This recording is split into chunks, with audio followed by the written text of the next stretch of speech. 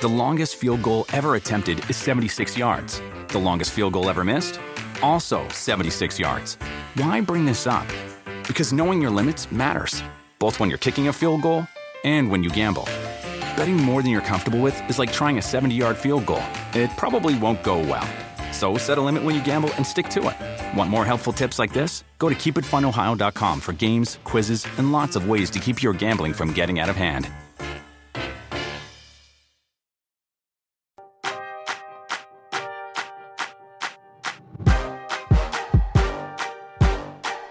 Hey everyone, welcome to the Roto World Fantasy Basketball Podcast. I am Matt Straub. It is Friday, January 29th, and today we are here, as always, on Fridays to break down some recent fantasy trends. We're going to look at Brooklyn's Big Three and how they are performing since the trade, since Kyrie Irving came back, plus the rise of Hawks' second-year forward DeAndre Hunter, and much more coming up in just a second. For 25 years, Mike's has been making lemonade the hard way.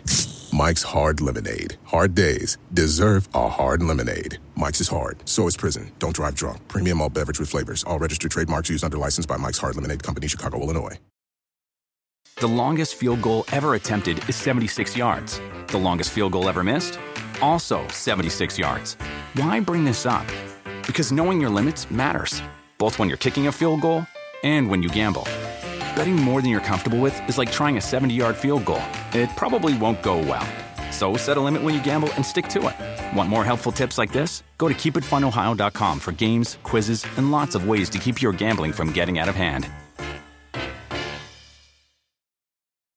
With the Wells Fargo Active Cash Credit Card, you can earn unlimited 2% cash rewards on purchases you want and purchases you need. That means you earn 2% cash rewards on what you want, like season tickets to watch your favorite team, and 2% cash rewards on what you need, like paying for parking. That's the beauty of the Active Cash Credit Card. It's ready when you are, with unlimited 2% cash rewards. The Wells Fargo Active Cash Credit Card. That's real life ready. Terms apply. Learn more at wellsfargo.com/activecash. I'm joined now by Ryan Knaus. Ryan, how are you? I'm well. I'm excited to dig into some players with you, Matt, because I feel like this is the point in the season when you can stop saying, all right, small sample size, this doesn't mean much. And we can really say, okay, more, dozen, 15 plus games for a lot of players. This is when the rubber meets the road. And we start to determine, are these early season flukes or is this who this guy is? But I reserve the right to continue saying small sample size if it serves my purposes and it's a player that I'm hoping is still going to turn it around. Well, of course, we've all taken 101 rhetoric courses. We can play things to our advantage. All right, let's start this in Brooklyn. Kyrie Irving, James Harden, and Kevin Durant have played 5 games together, minus 1 that Kevin Durant sat out. So quickly, the numbers for those 3 in those 5 games. Kyrie is sitting at 29 points per game, 5.2 dimes, 2.4 threes in 40 minutes per game, which should be fine, right, Ryan? The guy has had no issues staying on the court, no durability issues for him. So just completely run him into the ground. That makes sense, right? Of course, yeah. I think that's the way to do it.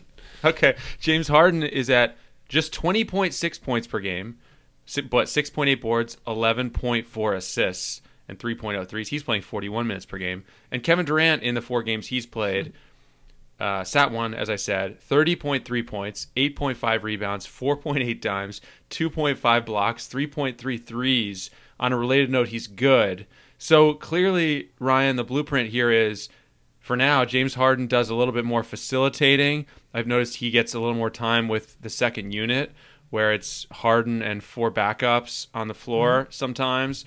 But basically, you're not seeing Kyrie Irving take a hit at all. You're not seeing Kevin Durant take a hit at all. You're seeing James Harden's numbers slightly adjusted. Do you think that this is sustainable from multiple angles? I mean, do you think Harden is just going to be okay with this indefinitely, which is hard to imagine? And do you think that, all of this, when you look at these numbers, what are your impressions? So a couple questions there. I think for one thing, it does seem sustainable. I mean, you have 3 of the greatest basketball talents on the planet, and they can each do so many things that if one guy is dominating scoring on a given night. The other players can facilitate and find their own. Plus, they do not have, DeAndre Jordan leads the NBA by a wide margin in effective field goal percentage, but he doesn't need to touch the ball unless he's getting an offensive rebound or another board. So there aren't other players that they need to keep happy and really involved in the flow. Joe Harris will get high volume 3-pointers and so forth. But these guys all have usage north of 21% when they're sharing the court. And I think that is sustainable. For Harden, there's a bit of a feeling out period. He's literally at less than half of his per 36-minute scoring rate from last season. He was averaging 33.9 points per 36 last year. He's at 16.6 points per 36 currently with the Nets with Kyrie back. So less than half. I do not see that holding up, So there's a bit of he's deferring, getting the team flowing, and in the process, by the way, leading the NBA in assists per game during this stretch. So, like I said, they all do so many things. KD is just being KD, filling it up across the board. Kyrie has become essentially just a shooting guard alongside Harden, but an elite one at that. And Harden, as I said, triple-double threat every night, and him scoring half of what he used to can still be 20 a game. So I'm thrilled, and I'll circle back to what you said when this trade happened, that getting Harden out from under the cloud of a potential sit-out because he was unhappy, all of that mess is behind him, and now he can just go out there and play. Yeah, it's going about as well, to your point, as you could possibly imagine, I would say. My only concerns now at this point are, how does Kyrie Irving hold up playing 40 minutes per game? I don't think that's sustainable. And, to me, I think Kyrie is still a guy that I would be looking to move in fantasy leagues. I still think he carries as much injury, but I think when people have him and he's going well, it's really easy to just be like, well, this is going great now again, so everything's fine, and you just kind of get complacent or lazy or whatever it is, and you just this is great. I don't need to do anything with this. But I still think he's a guy who you should be looking to trade if you can get a top 15-ish type of player back. Yeah, I'd go further and say even if you have to take a bit of a haircut on it and take a second-round value, I'd flip him for a guy like Donovan Mitchell, who typically isn't in that. He's on a tear right now, so maybe that's not the best example, but a player that's generally considered a tier down from that upper elite just because of the sheer uncertainty. Kyrie walked away and didn't play in 6 games and gave no real explanation as to why. He just needed to take care of things and sort himself out, and that's fine if he wants to give up $800,000 or whatever it was that he ceded in doing so. And a guy with durability issues in the past just for simple health concerns. So, yeah, I'm not eager to have him on any of my teams for sure. Yeah, and maybe it's one of those cases where we've talked about this before in the past where one way to disguise your intentions would be to, you mentioned Mitchell, but offer Kyrie for a big guy of comparable value, and then you're disguising a little bit as, hey, your team needs point guard stats. My team needs rebounds and blocks. This makes sense. Let's do this. I like you. A misdirection. I like that. Look over here.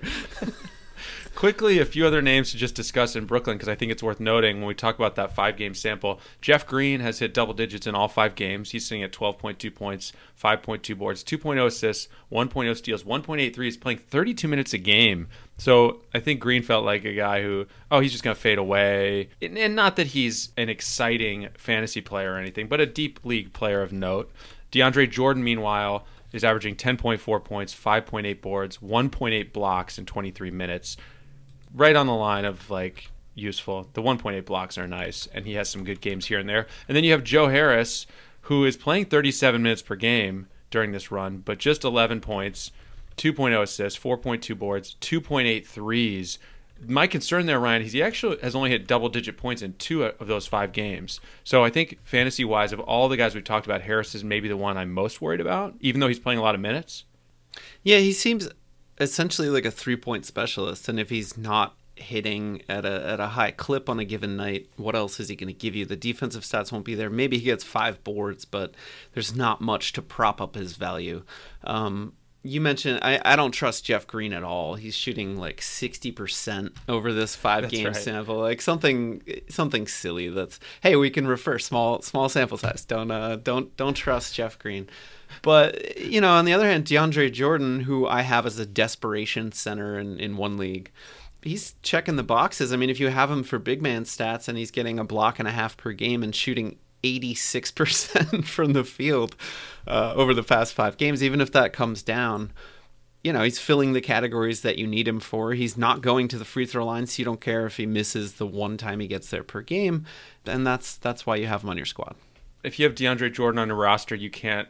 It's almost better if you don't watch the games, because like when the Nets play overtime, he's usually out of the picture, as they did on Wednesday against the Hawks. Right. I think he played low 20s minutes in that game. Looked good early and then basically was invisible down the stretch as the Nets went small. So you kind of have to be willing to accept that as these other guys are completely going off, you have a DeAndre Jordan in the box score with like 6 points, 8 boards, and 2 blocks, which, it can help your fantasy squad. So yeah.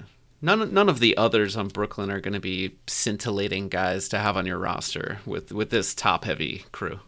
Right. All right, well, as we talk about the fallout from this trade, Ryan, I wanted to quickly get your thoughts on a guy I can't remember if I told you we were going to be talking about, but Taurean Prince. Did I tell you that we were going to talk about Taurean Prince? You did mention Taurean Prince. Oh, yeah. Good. Yeah. In 5 games since being traded to Cleveland, he is sitting at 12.6 points, 4.6 boards, 3.8 assists, 1.2 steals, 1.0 blocks, and 2.2 threes, shooting nearly 49 from the field, nearly 88 from the line, with just 1.4 turnovers. Not that stat line, if you were going to get that for a player season long, I'd be very, very excited about it. And in many ways, this is a very un-Taurean Prince stat line, uncharacteristically good in assists and blocks. But my reaction is, Ryan, anytime a talented player changes destinations and starts to play better, it does get my attention.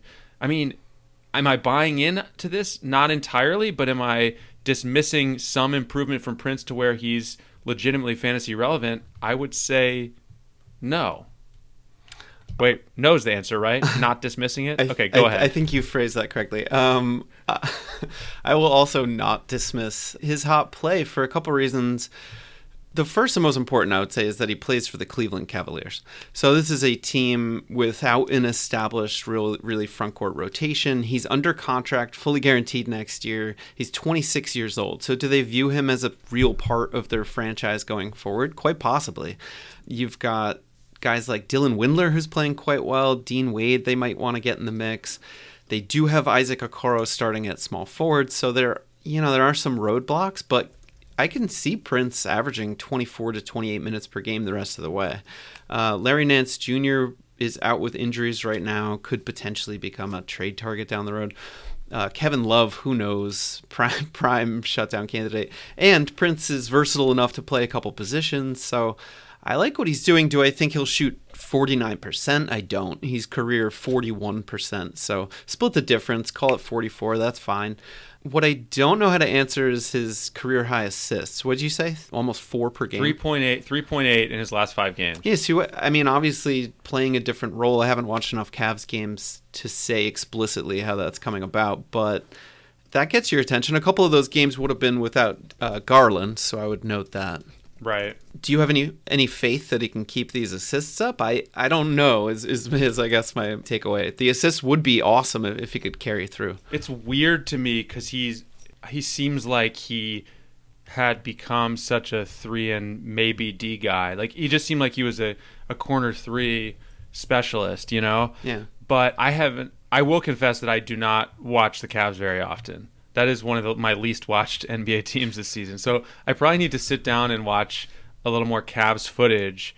I mean, he's a skilled player, and just looking at his game by game, I don't think we're talking about a situation where it's like boosted by one outlier assist total or anything like that. So the assists really started when he got to Cleveland. His season high for Brooklyn, now he wasn't playing a ton of minutes, was 2. But then 4, 1, 5, 4, 5. So, I mean, it would certainly seem like that he's being used a little more as a facilitator, as a playmaker. You mentioned Garland being out. Larry Nance Jr. has been out as well recently. So, I don't know. I mean, look, his last game, though, 16 points, 7 rebounds, 5 assists, 2 blocks, 3 threes. This is a guy who really should be rostered everywhere while we see how this shakes out. Yeah, I think you hit the nail on the head with your opener, which is simply that when a guy goes to a new team, especially a bad team with not firmly established rotations, and he's playing for a coach who recently raved about him and his versatility, that has to get your attention, and you might as well grab him and see how it goes. And Prince pointed out that he's had 5 different coaches in the past 5 years. So this is a guy who's used to adapting to a new system, used to adjusting quickly, and that's exactly what we're seeing. So I hit the nail on the head with my opener, and then we just kind of talked about it for meandered around for about 7 more minutes, and we should have stopped. Okay, got it. The longest field goal ever attempted is 76 yards. The longest field goal ever missed? Also 76 yards. Why bring this up? Because knowing your limits matters, both when you're kicking a field goal and when you gamble. Betting more than you're comfortable with is like trying a 70-yard field goal. It probably won't go well. So set a limit when you gamble and stick to it. Want more helpful tips like this? Go to keepitfunohio.com for games, quizzes, and lots of ways to keep your gambling from getting out of hand. If you went on a road trip and you didn't stop for a Big Mac or drop a crispy fry between the car seats or use your McDonald's bag as a placemat, then that wasn't a road trip. It was just a really long drive. Ba-da-ba-ba-ba. At participating McDonald's. With the Wells Fargo Active Cash Credit Card, you can earn unlimited 2% cash rewards on purchases you want and purchases you need. That means you earn on what you want, like trying out that new workout class, and 2% cash rewards on what you need, like a foam roller for your sore muscles. That's the beauty of the Active Cash Credit Card. It's ready when you are, with unlimited 2% cash rewards. The Wells Fargo Active Cash Credit Card. That's real life ready. Terms apply. Learn more at wellsfargo.com/activecash. The greatest show on grass returns as golf's biggest stars head to Phoenix for the Waste Management Open. Coverage begins Thursday on Golf Channel, and don't miss the premiere of NBC Sports' Edge Betcast, a whole new way to watch golf. Get a bettor's view with insights and analysis plus live odds powered by PointsBet. Get inside the action at peacocktv.com/golf. Are you up against the clock to get your waiver claims in, or maybe you just can't decide who to start as tip-off approaches? You can save time and make the best decisions imaginable with our all-new NBA League Sync tool. League Sync pulls in all of your team and league info from Yahoo to show you who the best available players are on the wire, who you should start, who you should bench, and much more. Let League Sync do all the work, and you can take all of the glory. Get League Sync, our DFS tools, and our draft and season tools as part of the Edge Plus Pro tier. Go to rotoworld.com/edge for more and use promo code NBAPOD10 for $10 off any annual premium package. All right, Ryan, let's take a trip to Atlanta here. We're seeing a somewhat serious breakout, second-year breakout from DeAndre Hunter. For the season, he's sitting at 17.9 points, 5.6 boards, just 2.3 dimes, 0.9 steals, 0.5 blocks, 1.8 threes, elite percentages, almost 52 from the field, 88 from the line. And over his last 5 games, he's around 22.5 points, 2.0 steals, 1.8 threes. I mean, as we record this, DeAndre Hunter is a top 40 guy in 9 category leagues, Ryan. I watch an ungodly amount of Hawks basketball. And, I mean, the guy just looks like a different player. He's assertive. He's attacking. There's times where he gets the ball and just essentially says, get the hell out of the way.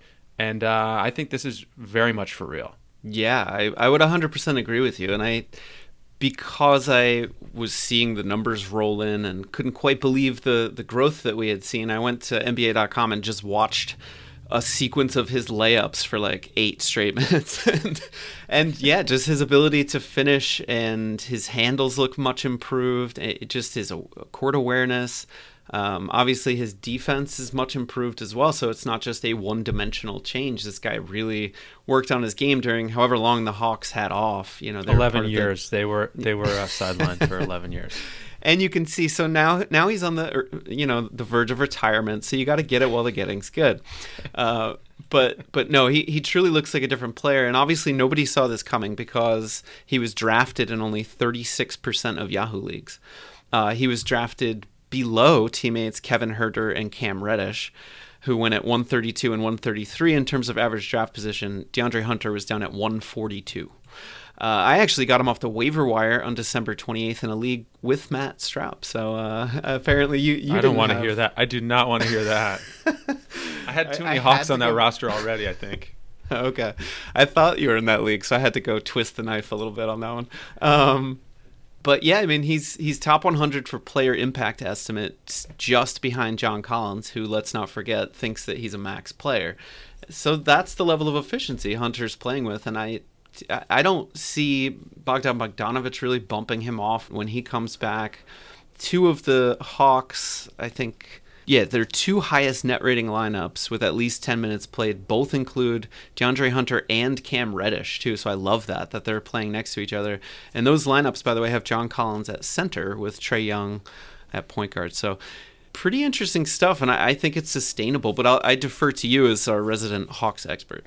Yeah, I agree. And I mean, it's funny because, he's 23 years old. He came into the NBA as like a very seasoned college player. So I think there was some expectation that, this guy, this should carry right over. He was such a stud at Virginia. But he did show some really encouraging signs his rookie year, even though he wasn't great for fantasy purposes. And I'll say this is a classic case where I was a year too early in fantasy because I had him in basically every league last year when he really wasn't worth having on your roster, and I kept waiting for it. I mean, he had some stretches where it was worth it, but yeah. So I don't have him on any roster. I have Cam Reddish on every single roster, and I do want to talk about Cam Reddish now because he started off shooting poorly and has missed a few games recently due to injury, but he has 3 20-point games in his last 6, including a 24-point explosion on Wednesday against the Nets. During those last 6 games that he's actually played, he's at 15.8 points, 5.2 boards, 1.8 steals, 2.0 threes, still shooting just 41% from the field during that span, but that's really the blueprint for Reddish, is he really can be a almost 2 steal per game guy and 2 3 per game guy. If you watch the Hawks play for 10 minutes, you're going to see Cam Reddish deflect a pass or Cam Reddish jump in a passing lane or just straight swipe the ball from somebody. I mean, he is truly elite hand usage. I mean, dude, the guy is just a guy who could lead the league in steals one day, I think, has that kind of potential. And he has a clear role. His field goal percentage has kind of been a problem, but I think he's got a lot of fantasy upside still, and is a guy who, Ryan, I think has probably been getting dropped in some fantasy leagues by people. Probably because of relatively slow start being overshadowed by DeAndre Hunter, among others, and just really poor shooting, 37% on the season. He was even worse for most of January, or has been. I'm glad that you have faith because, as you say, you see him more than I do. For sure, the steals numbers are there, and he'll take a lot of threes. Whether or not he makes them is another question. But a guy who won't hurt your free throw percentage, can collect some boards. I guess I just don't see that pop to the next level of upside. Like, sure, he'll be a serviceable, maybe 2-cat guy for you, but can he, sustain that without hurting your field goal percentage? Can he chip in at least enough assists not to be a drag in that category? Can he block any shots for a guy with the defensive awareness you're describing and, athleticism and mobility? He has 1 block in the entire month of January, which is hundreds of minutes of action. So that's, just those nagging question marks I have. Plus, where do the minutes come from once Bogdanovic is back, once Gallo's minutes limit is lifted? There are just a lot of players on this Hawks roster that need playing time. There are, but Reddish, his lowest minute total all season is 24, and in most nights he's up closer to 30 or upwards of 30. I mean, look, here's the thing. This guy, despite some shaky shooting, really passes the eye test for whatever you put into that. I mean, there were multiple plays on Wednesday night where, he's driving left, finishing over Kevin Durant with his left hand. I mean, he has all of the tools to be a flat-out star in real life and in fantasy. The jump shot is kind of the variable, the big variable, I think, and seems to kind of come and go. So, yeah, I'm not going to say that he's going to be like a guy who shoots 48% or anything, but I do think he can be a guy who shoots 42, 43% and just doesn't completely destroy you there while being kind of a dynamo in other areas. And he averaged half a block per game last season, so as a rookie, so he shouldn't be a nothing there, even though he has been lately. I'm obviously just completely blinded by my Cam Reddish love. I can't even. I don't even sound rational here. But I was but just about to say, I can hear you talking yourself into rostering Cam Reddish in every single league you're in. Oh, there's no talking into it. It's already happened. I mean, I have his jersey. I legitimately, yeah, I really like Cam Reddish. So take it as you will, but I will say rationally to you, I do think it's a mistake to drop him. If you ever had that thought, not that you were going to do it after his big game on Wednesday, but if you did it recently, you blew it. Fair enough. Okay. Just two more names here on my list, Ryan. I don't know if you have any, but I want to quickly talk about Kelly Oubre. His first 9 games this year, he was pretty awful. 10 points per game on 33% shooting. That includes 13.3% on three-pointers. However, the last 9 games prior to Thursday, he was sitting at 14.2 points, 5.8 boards, 2.0 dimes, 1.1 steals, 1.0 blocks, 1.7 threes. Field goal percentage still below 42 for that improved stretch. But ultimately, I feel like because of the slow start, keeping his season-long numbers in check, even though Oubre is playing better right now, he's got a couple duds in his recent game log. I still think he's a guy you can probably get in a trade for something not too ridiculous, and I think acquiring him would be a good idea. Do you agree with me? I do indeed, yeah. Probably his fantasy managers, despite a couple good games recently, are a bit disappointed. The playing time hasn't been huge. His shot was really off for the first couple weeks of the season. But to me, if you draft a player coming back from knee surgery, playing for a new team, he's less than a year removed from arthroscopic surgery to repair the meniscus in his, I believe, right knee. And he's playing on a new team, so how do you not bake in, like, okay, I'll give him a month grace period? That's what I would have done. Like, anywhere I have Oubre, I'm like, I'll just sit back, take my lumps early, because he's not going to shoot 37% from the field. That's going to improve, not drastically. He's only 43 for his career, but he's going to be north of 40 when the dust settles, and he's not going to shoot 23% from downtown. And he is in a great system for his strengths with the Warriors and Steph Curry distracting defenses, and they want to get out and run, and Draymond Green is just a willing and fantastic passer. I mean, the pieces are there for him to succeed and just go out and be a defensive menace, give the team some energy like we saw the other day against the Timberwolves. He was fantastic despite some foul trouble. So I like where he's at. I think patience is warranted, and there's still probably a bit of a window to go get him at a discount, so I would recommend that. All right, last name I want to hit, Ryan, is DeLon Wright. Happens to be on a pretty serious hot streak. His last 4 games, 16.8 points, 6.0 boards, 6.0 assists, 2.0 steals, 0.8 blocks, 2.0 threes. Very nice, even numbers there. But in the 11 games prior to that, DeLon Wright averaged just 5.3 points and was basically unplayable in fantasy. So is there any reason to think he can find some semblance of consistency moving forward? Like, how much stock do you put in this recent streak of 4 games versus the 11 that came before, or all the games that came before it? It's a good question. I don't expect him to suddenly be averaging 25 and 6 going forward, but I definitely thought he'd be better than what we've seen recently. But the greatest reason for optimism is that Derrick Rose is D Rose. He's playing well, but he's often injured. The Pistons are adamant, basically, that he's going to come off the bench so that they can manage his minutes. We see him get sporadic DMPs in busy stretches of the schedule, etc. Now you have Killian Hayes, who was the big roadblock for DeLon Wright. Well, he's out. He's not even going to be reevaluated until late March. So that gives DeLon a serious window of time to operate, to really take the reins of the offense. Nobody's threatening him as far as I can see. So the minutes should be there, the touches should be there, and he's at his best on ball. That was part of the awkwardness early on, as they were moving him around different positions. Hey, you're a scoring guard one night, now you're on ball. Now you're, just different rotations, new players, playing with a lot of, frankly, teammates who are struggling. So tough to get dimes as a point guard and run that offense. So all of these factors, I understand why he struggled early. I think the breakthrough that we've seen, maybe he doesn't stay at those heights, but it signifies his actual talent level. So I'd go get him, with the huge asterisk that when your fantasy playoffs roll around, especially in head-to-head leagues, you might have Killian Hayes returning and just destroying DeLon Wright's value. Yeah, that's a bummer. But I will say, Detroit is the perfect bad team for good fantasy numbers, because they've been in a lot of their games. Their games are not 45-point losses where the starters are out and it's just scrub city for the entire fourth quarter. They're decently competitive and losing games, so it isn't a very nice cauldron for fantasy success. Yeah, and DeLon Wright has a good relationship with Coach Dwayne Casey, so you've got that added sort of kitsma going for him. Kitsma? What did I say? Kismet? Is that what you meant? Kismet is what I meant. Did you say Kitsma? Kitsma. Something about Kyle Kuzma. I don't know. Ryan has coined a new word. Yeah, DeLon Wright is the ultimate example of, man, please just give that guy more minutes. I was trying to remember this when I was writing.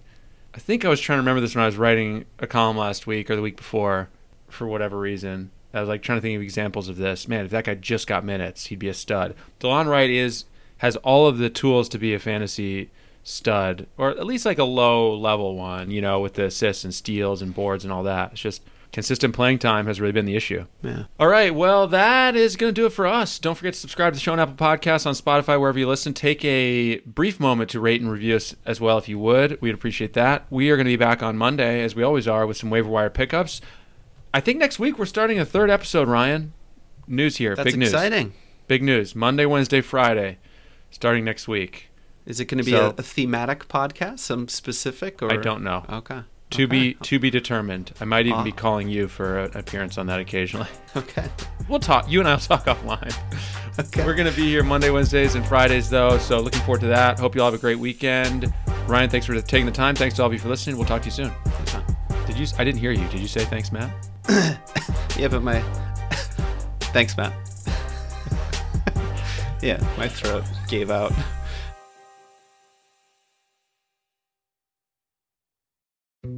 Dietz & Watson's been making meats and cheeses the right way since forever. What's that mean? It means never cutting corners, ever. It means cooking, not processing. It means our Virginia brand ham that's cooked to perfection, then twice baked to layer the flavors. It takes more time, but you can taste the difference. We come to work every day to do it the right way, even if it's the hard way. Because if it's not right for us, it's not right for you. Dietz & Watson, it's a family thing since 1939. The longest field goal ever attempted is 76 yards. The longest field goal ever missed? Also 76 yards. Why bring this up?